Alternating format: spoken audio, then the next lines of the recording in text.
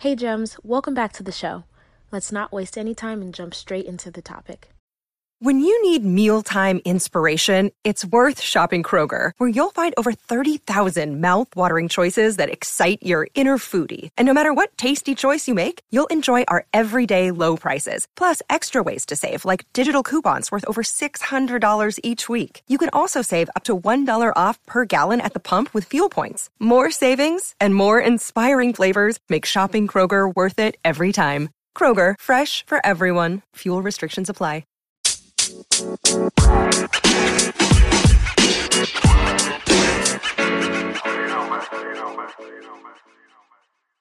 Hey there. We are getting back into another attachment series. This time we're going to talk about what it's like to date each attachment style. Yes, we're going to give you the tips and tricks to help you level up in your relationships and have the skills to have more fulfilling interactions with your partner. So let's go ahead and jump right in.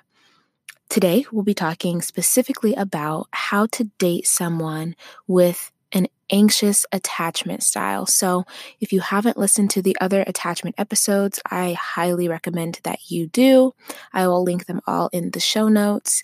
But attachment, if this is the first episode you're listening to, is pretty much the bond that we build in our early relationships, our childhood relationships with our primary caregivers, whether that's with our parents or whoever ended up taking care of us as kiddos.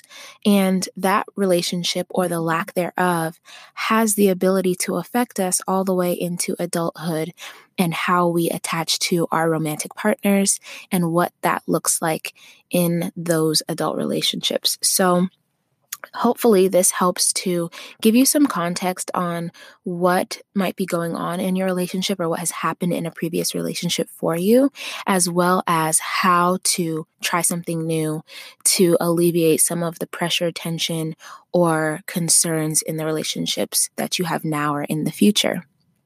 Now, someone who's anxiously attached is someone who wants to be close, but feels like the other person doesn't want to be close to them.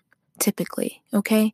And they have a tendency to be kind of preoccupied with their partner. Now, back to attachment basics is that there are those primary fears: fear of abandonment, rejection, and or judgment, failure, and not being enough. And we all have a different formula for how that plays out in our lives. So for someone who is anxiously attached, when one of those 4 fears is triggered, right, then it's going to make them kind of go into their anxiety, go into hyperdrive, if that makes sense. So they're already maybe a little bit higher strung, a little bit more stressed, if we can use those terms, than, let's say, a secure person. And that will have a tendency to play out in a couple of different ways. Now, the typical responses, right, are fight, flight, or freeze. And so for someone that's anxious, sometimes I think that the likelihood is that for someone that's anxious, there's going to be a tendency to fight. So that doesn't necessarily mean physically, but that means that they are going to want to resolve issues right away in the moment. They're not going to want you to leave the house or to leave the room. That's going to trigger their anxiety more.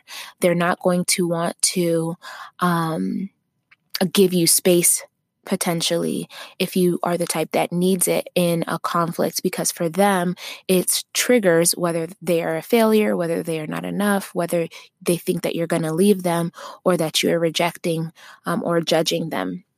And so, knowing that helps to be able to figure out how to have these interactions in a different way, so that they're less problematic, right? And this all comes from it. This person really just needing a lot of reassurance. Even regularly, they need a lot of reassurance, but if there's a conflict, they need even more.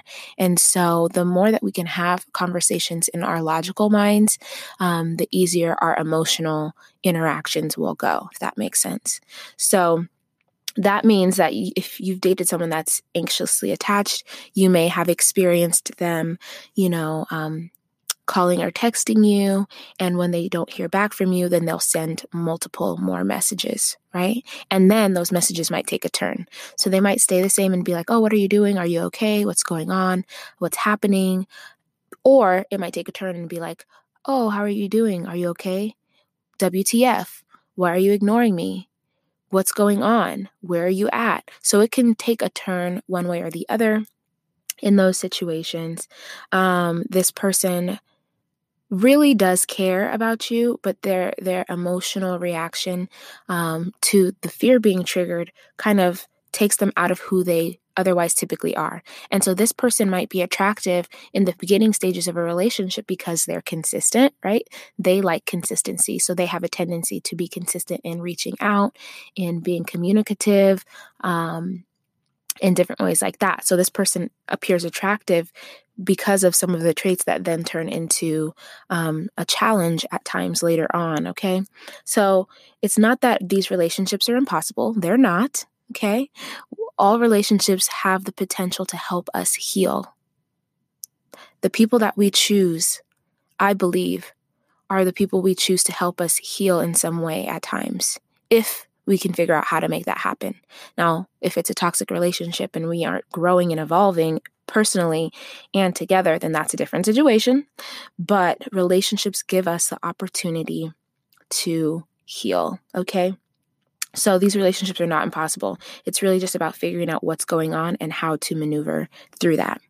So because people that are anxiously attached really prefer closeness, intimacy, reassurance and communication, for you have to know your own attachment style in order to know how to accommodate the other person or how to support the other person. If you are fearful, avoidant, or dismissive, you may want to draw back at times. You may need space and things like that. But in the throes of that, really being communicative, that is not you rejecting, abandoning, judging, or, kind of saying subconsciously that they're not enough, right? So you want to be consistent. That's the first tip. Be consistent in your communication. Be consistent in affirming how you feel about them, because that's going to help the anxious person feel like they have more predictability, safety, stability in the relationship, okay?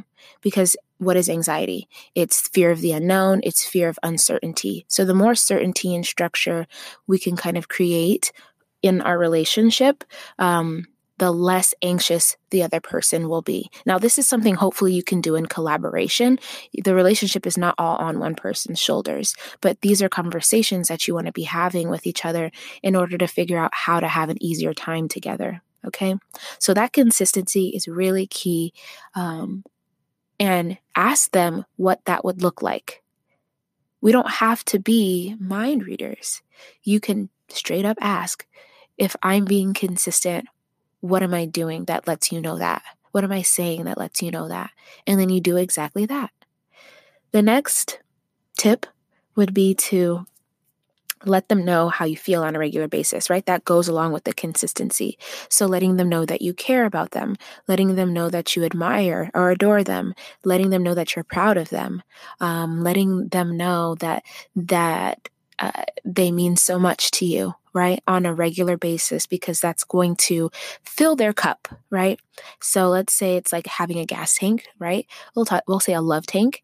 And for someone that's anxious, their tank needs to be filled often to stay full.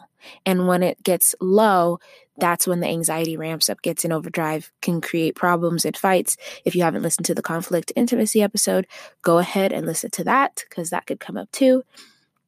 Send them text messages throughout the day, call them.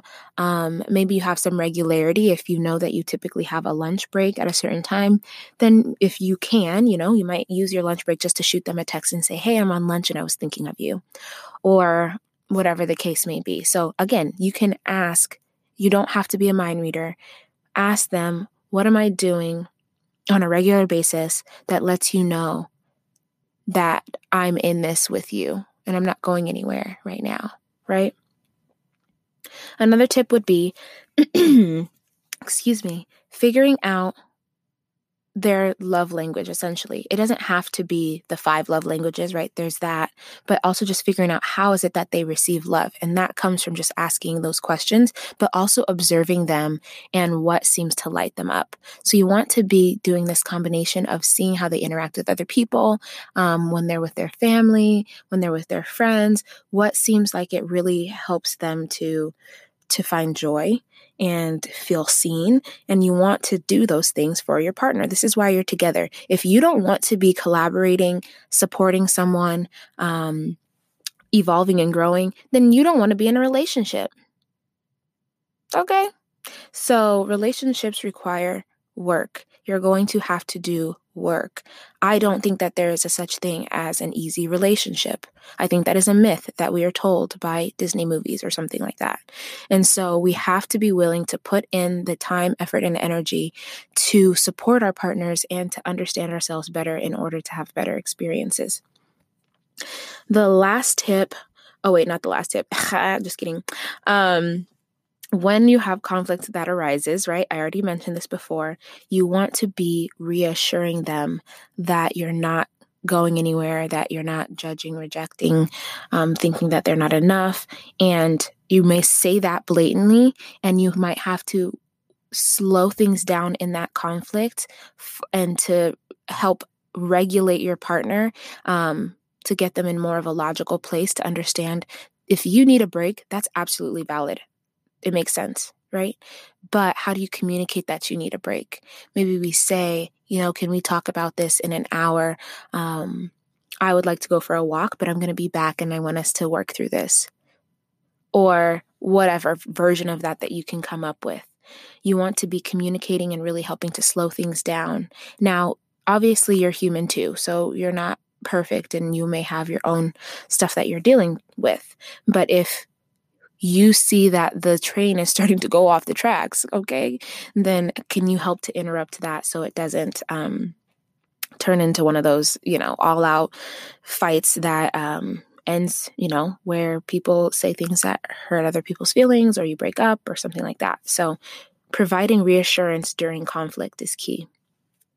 Now, you want to be consistent in following through on what you say you're going to do. So someone who's anxious is going to remember pretty much all the things that you've said that you were going to do.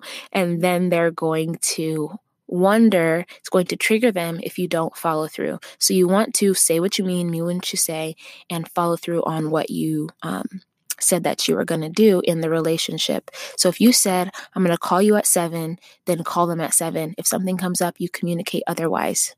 Okay? And then any other version of that goes in between.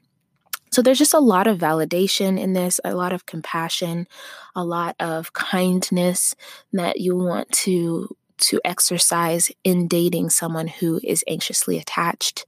It can be a really fulfilling relationship, very loving, but we all have the things that we're working through. And so it's also challenging.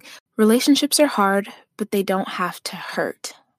And hopefully this series is helping to unfold and unlock some keys that are going to help you to have better relationships overall. So I appreciate you for listening.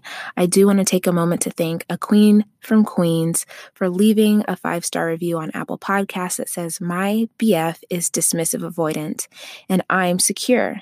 The point you made about what triggers a dismissive avoidant were spot on. I will be more self-aware of my behaviors as a result. Thanks." So I appreciate you for sharing your feedback.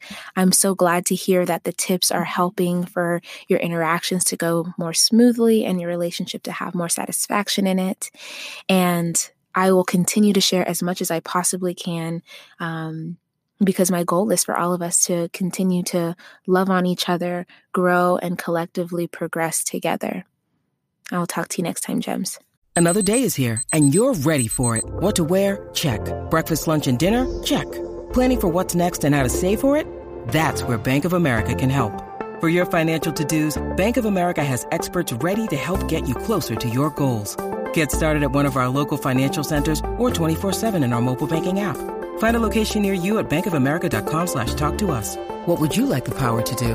Mobile banking requires downloading the app and is only available for select devices. Message and data rates may apply. Bank of America N.A., member FDIC.